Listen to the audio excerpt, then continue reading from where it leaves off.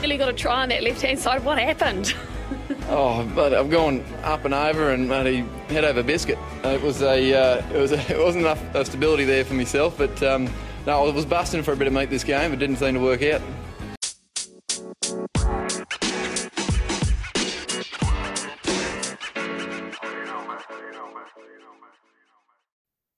Hello, cheers, and welcome to the Scrum of the Earth podcast, the weekly show that brings you news, reviews, great interviews, and so much more all about the world of rugby.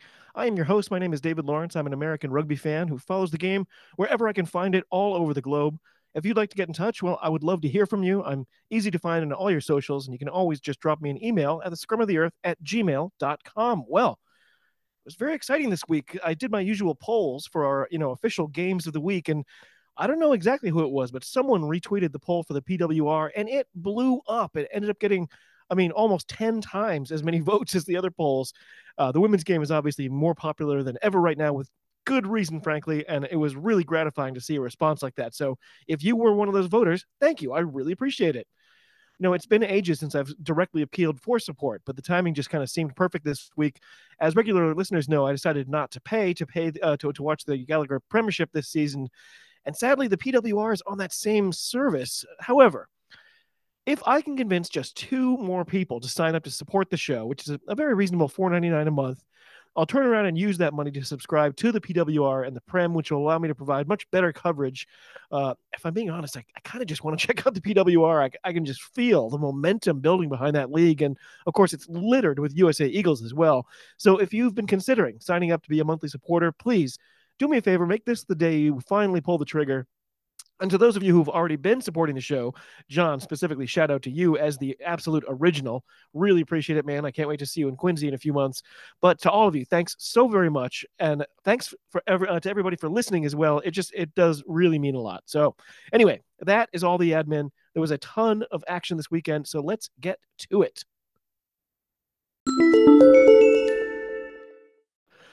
Well, starting with our current updates, and it's been a while, but my band actually had a gig this weekend, and it was so great. So we've played this particular establishment, I guess it's 4 times at this point, and it gets better every time.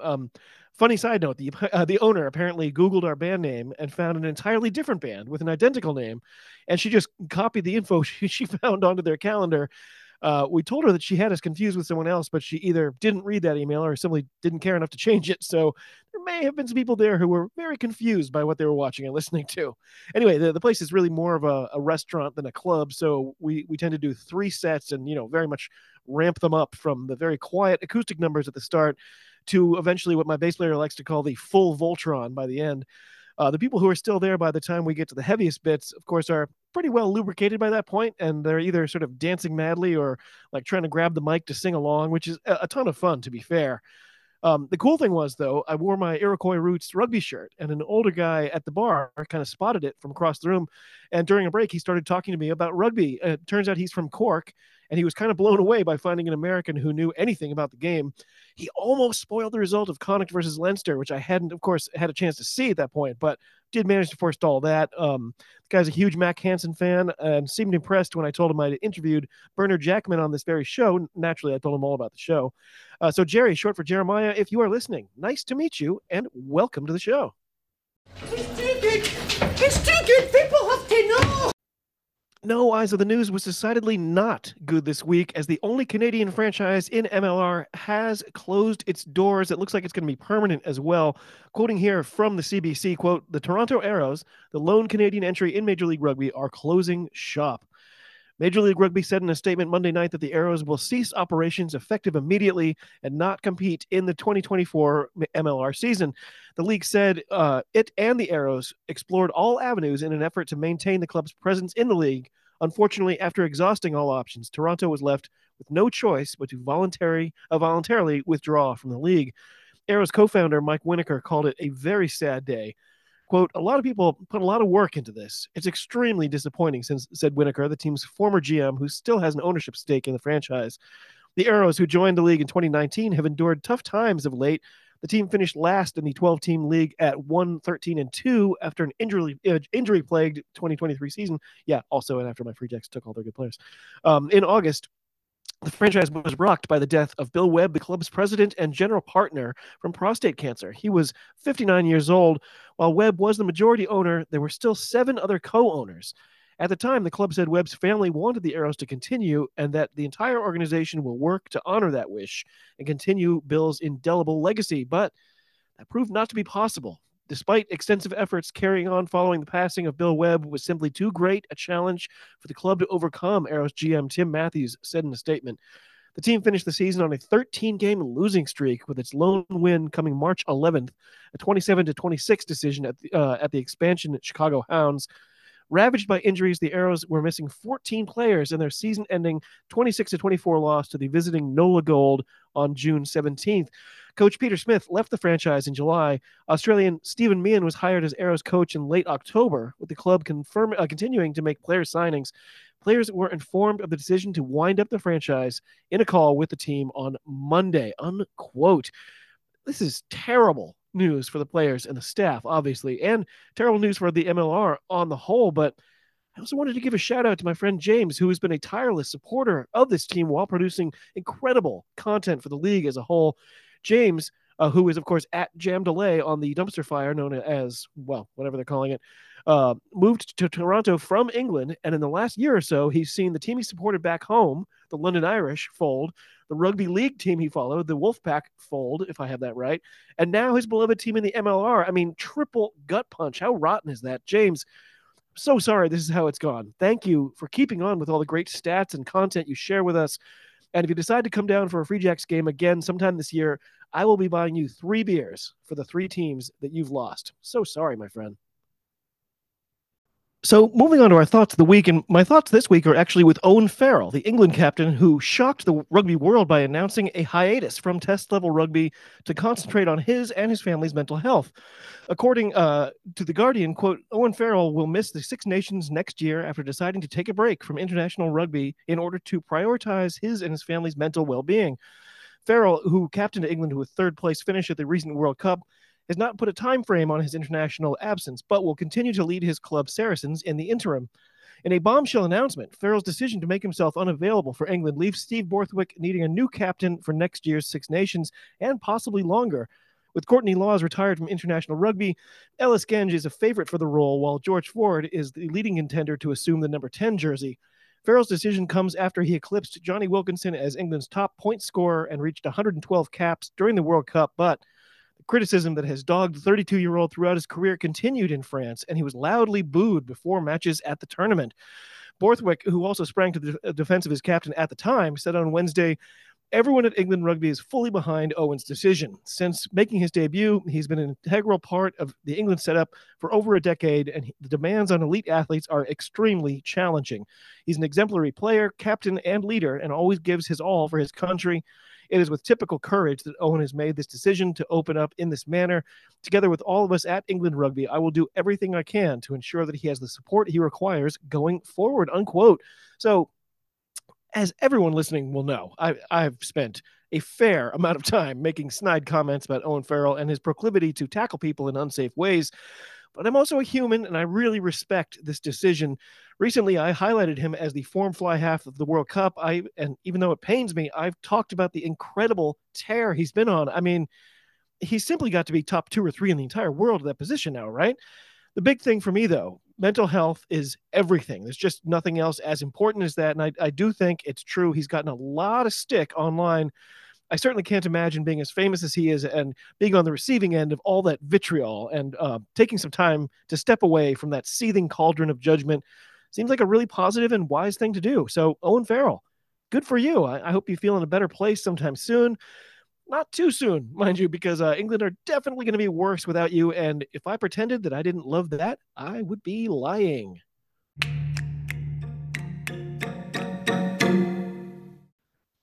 Okay, it's time, as always, for our weekend reviews, and starting with the top 14, the early Saturday game, that one was Toulon versus Po.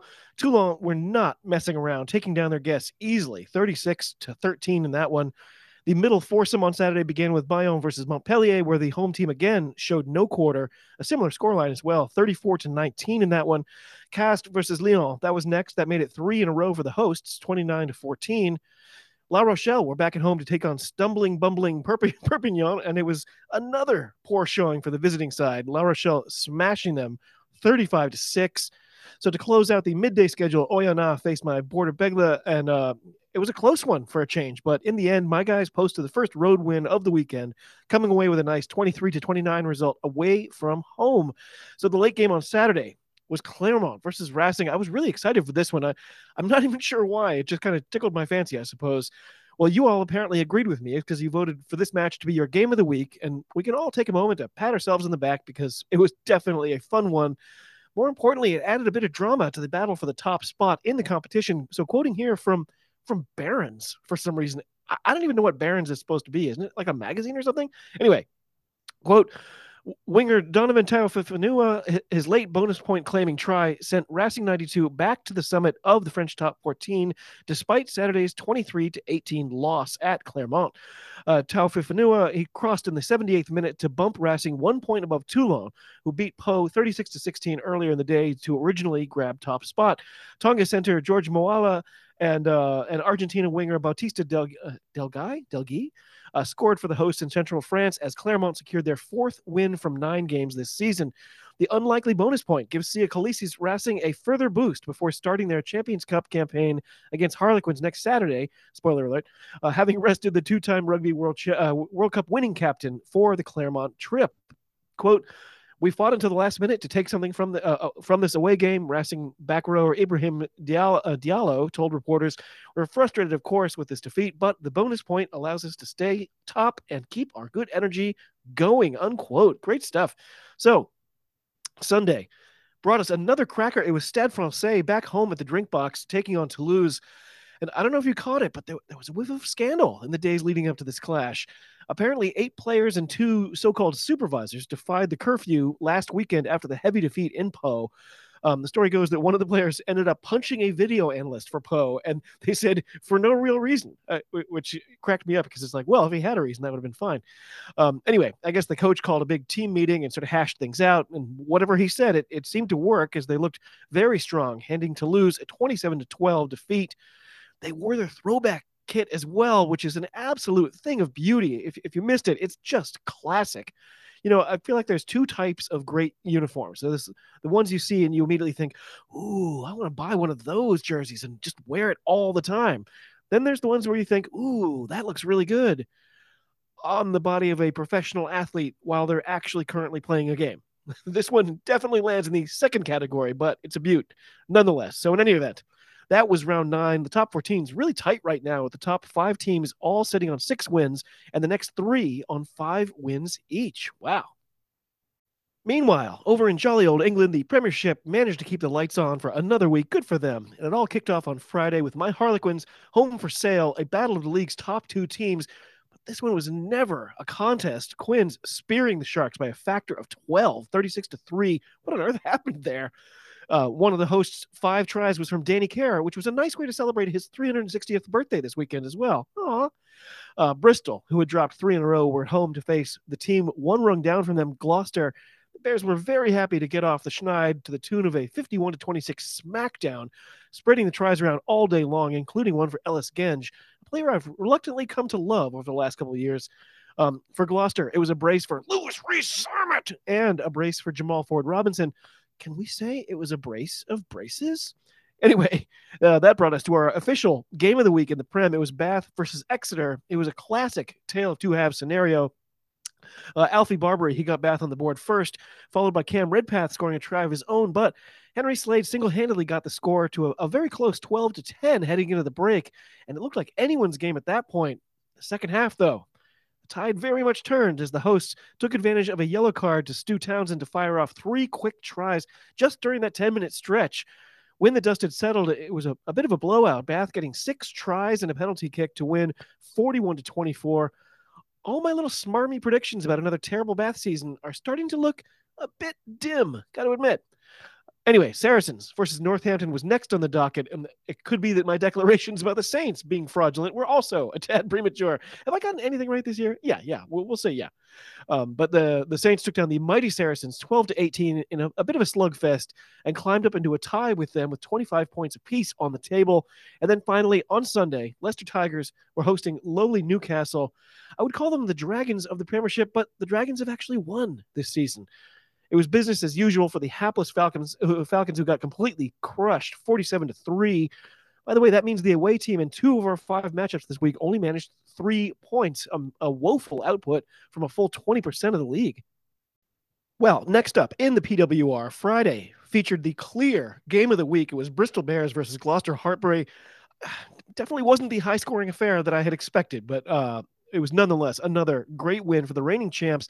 Sarah Beckett, she opened up the visitors account very early, but then it was a bit of a desert in terms of points after that until Emma Singh got another try around the 55-minute mark.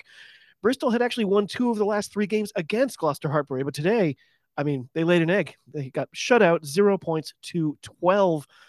On Saturday, we had a pair of fixtures, starting with the Sale Sharks women versus Exeter Chiefs women. No result for this one because the match was postponed due to frozen ground. I wish I had more to tell you about that, but I'm afraid that is literally all I know about it.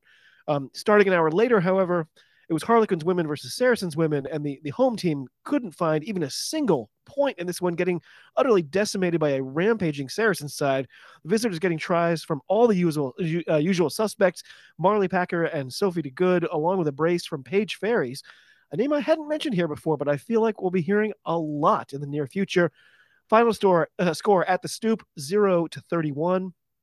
And then on Sunday, Leicester Tigers women faced Loughborough Lightning. Lightning still looking for the first win early in the year. It looked like a one-sided affair at the intermission. The visitors up 19-0, but the Tigers fought back, falling just short. It was 12-24 by the end. Okay, in the United Rugby Championship, it was round 7. I saw ahead of time 5 different teams had held the top spot in this league over just 6 rounds. An astonishing, if somewhat misleading stat. One of those teams and league leaders coming in Friday was the Glasgow Warriors, traveling to Musgrave Park in Cork to take on Johnny McGinty's new favorite team, Munster. In the lead-up, Glasgow head coach Franco Smith said, "The URC is such a competitive competition." That's really good. Yet traveling to Munster remains one of the most difficult challenges in the league. They're defending champions for a reason. They are a team filled with experience and international quality who know how to perform on the big stage. It will be a huge challenge for us, and we know we have to be at our best, unquote.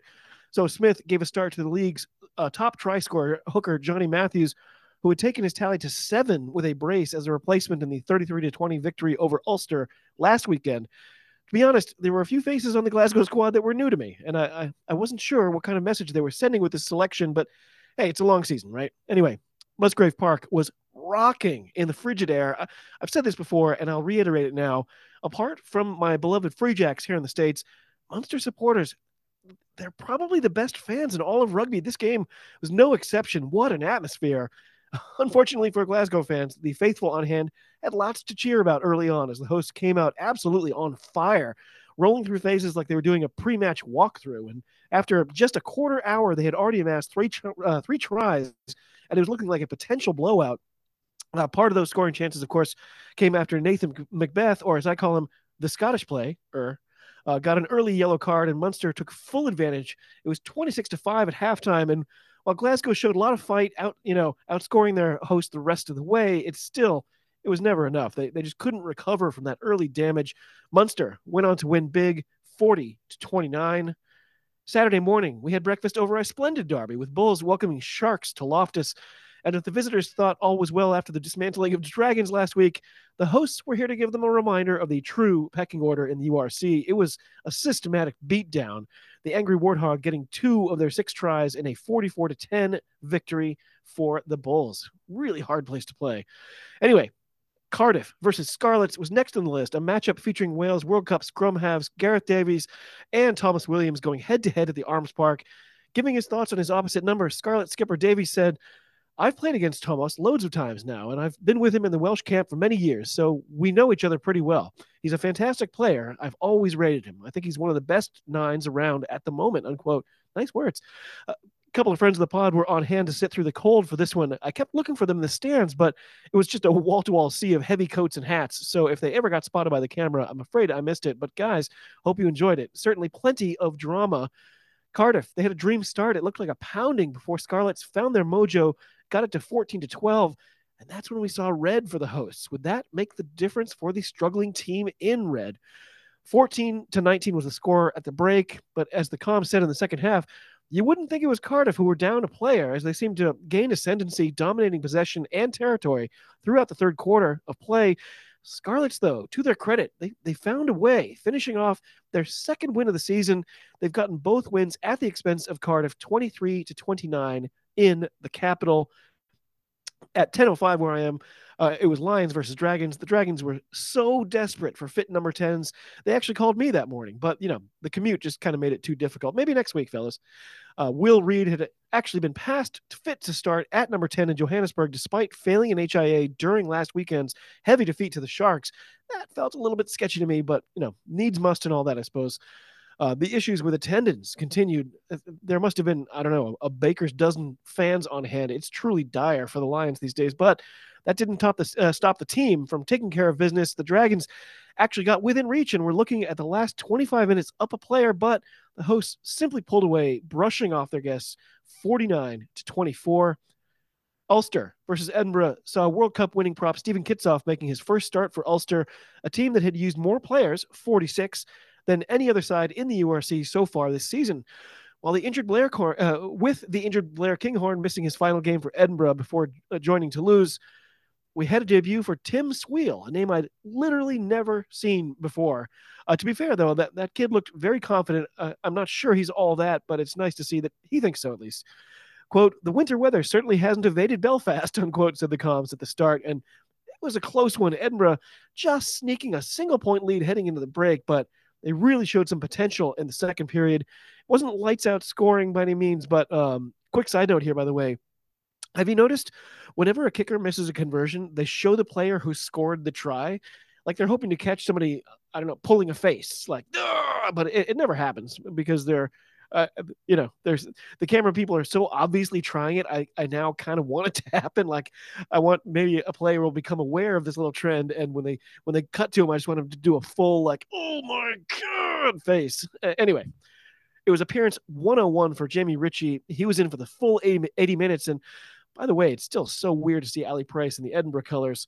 When Harry Patterson went off with a yellow for an infringement, even I spotted. It looked like Ulster had a real shot to come back. But it was too little too late, and my, Ulster might be really good this year prediction from the beginning of the season also is looking dumber by the minute. Wow. Anyway, Edinburgh would win away 24-27. Note that Ulster got the final try after 80 minutes, and that got them 2 points. It was pretty big, or it could be as the season goes on. Quote, victories in Belfast are to be savored, and they are rare, unquote, said the comms. Edinburgh winning for the first time in the Kingspan since 2018. Stormers versus Zebre looked like a serious challenge for Zebre, and Stormers head coach John Dobson said ahead of the match, it has been a major boost to have the World Cup box plus a few other key players back in the mix again. We were very disappointed with the results on tour, and this is a great opportunity for us to get some momentum going in front of our fans in Stellenbosch. Zebre, they got a nice score just on halftime, but they were still behind the whole way. It was a bit of a breeze for last year's runners-up. They got themselves a bonus point win, 31-7 in the City of Oaks. Next up, Connacht versus Leinster. Ireland wing Mac Hansen, he made his first appearance of the season for Connacht among 7 changes from the side, beaten 53-27 by the Bulls in Pretoria last weekend. Head coach Pete Wilkins commented, quote, Mac's return is a timely boost, and we are well capable of victory. Leinster at the Sports Ground is one of the marquee games you look forward to every season. You can feel the buzz of anticipation among both squad and supporters. With a sold-out crowd, it will be a fantastic occasion, unquote. Scott Penny returned to captain Leinster from the open side flank, while hooker Rowan Kelleher made his 50th appearance for the province. This one was a bitter disappointment as a Connacht fan. They were ahead most of the way and absolutely should have, put a Leinster with 14 changes from last week to bed. But no, man, the visitors do what they always seem to do, sneaking out another road victory at the Sports Ground. It was 22-24. I'm still hurting over that one. Anyway, Benetton versus Ospreys felt like a game both teams would have circled on their calendars. And according to the preview I saw, quote, both sides will be in buoyant mood with Benetton having won away in Edinburgh last weekend and the Ospreys recording a sizable victory over arch rivals the Scarlets. South African Marnus van der Merwe, on loan from Toyota Cheetahs, makes his first start at hooker for the Ospreys, who also give opportunities to youngsters Tristan Davies and Luke Davies at blindside and scrum half, respectively. While Welsh international fly half Owen Williams returns from injury on the bench. For Benetton, Malachi Fekitoa and last week's two-try hero Marco Zanin will form a potent center pairing, unquote. So they mentioned a great stat late in this one as Ospreys had pulled ahead. Benetton, they had gone 15-1-3 at home since 2022, a great run and widely under the radar. Here, once again, they found a way to scrape it out right at the end, winning 18-13 in Treviso. You know, I have been beating this drum for some time now, but I'm going to keep doing it. Benetton are for real. Okay, quickie updates. There was even more action than normal this weekend. Do you guys recall several weeks back when I mentioned the Rugby Europe Super Cup may or may not have wrapped up? Yeah, well, it didn't. The next chapter unfolded this weekend, and I had not a single spare moment to watch, but I'm happy to give you the lowdown. So, Black Lion, they destroyed Iberians 41-0. Tel Aviv Heat beat Romanian Wolves 31-6. Brussels Devils got past the Bohemia Rugby Warriors 44-10, and Delta became the only home team in this competition to lose this weekend, getting spanked 8-53 by Lusitanos. This comp is off again next week and will conclude starting the weekend of December 16th. Oh yeah, final thing, the rebranded HSBC Sevens tournament has begun again with the men and women both bringing the party to Dubai this weekend.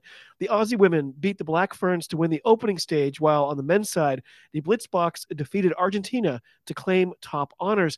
There won't be much of a break either as the action picks right back up this coming weekend in Cape Town. Man, oh man, it just really snuck up on me this year.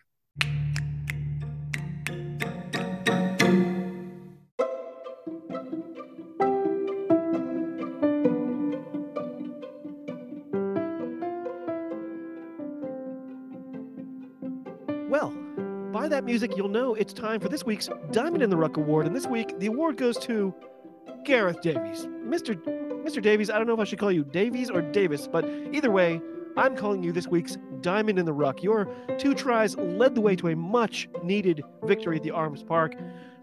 I honestly struggled to find any other stats to sort of pad your resume for this one, so I'll just go with your 100% tackle rate. Yeah. Some people will say, of course, it's the red card that got Scarlets the victory this week, but I'm going to say it was you, Gareth Davies. Congratulations to you, for you are this week's Diamond in the Ruck. Well done, sir. Well. The majority of these competitions are, of course, going on hiatus this weekend as our eyes turn to Europe, where the real fun begins once again. So, on Friday, the 8th, it all kicks off in the Heineken Cup. I'm sorry, I refuse to call it the Investec Cup because, I'm not a serial killer. Anyway, we'll begin, of course, with Glasgow hosting Northampton, followed by a clash of the teams I support in the URC in the top 14. Connacht hosting the Border Beagles. On Saturday, Toulon take on Exeter. Bath face Ulster. Toulouse will utterly host Cardiff. Saracens will make the long trip down to Loftus to face the Bulls. What a game that should be. Munster, they're home for Bayonne. And then finally on Saturday, Bristol Bears welcome Lyon to Ashton Gate. On Sunday, we'll have Sale versus Stade Francais, a massive grudge match between La Rochelle and Leinster. Leicester Tigers will host the Stormers. And last but hardly least, Racing 92 welcome Harlequins to Paris. Ooh, hold on a minute. I have to mop up a whole bunch of drool. Over in the Challenge Cup, there's only one fixture on Friday. It'll be Claremont hosting Edinburgh. On Saturday, we'll start with Black Lion taking on Gloucester. Zebre facing the Cheetahs. The Sharks are home for Poe. Cast Hope will host the Scarlets. Ospreys welcome Benetton to Swansea. Dragons will play Oyonnax. Perpignan host the Lions. And last, we'll have lowly Newcastle facing Montpellier. Over in the PWR, all the action will be on Saturday with the champs facing Sale, Loughborough versus Bristol, Harlequins home for Exeter, and the Trailfinders hosting the Leicester Tigers women. What a weekend!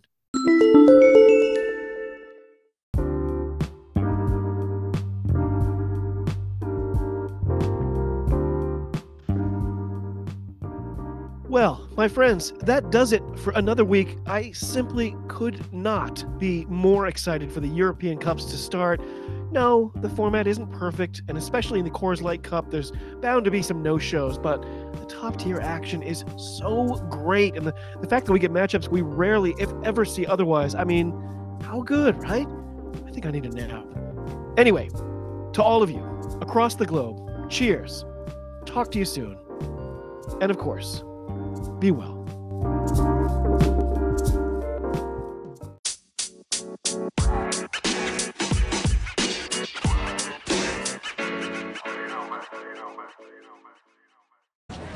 It gives me great pleasure to be here today. Oh, it does, Nate.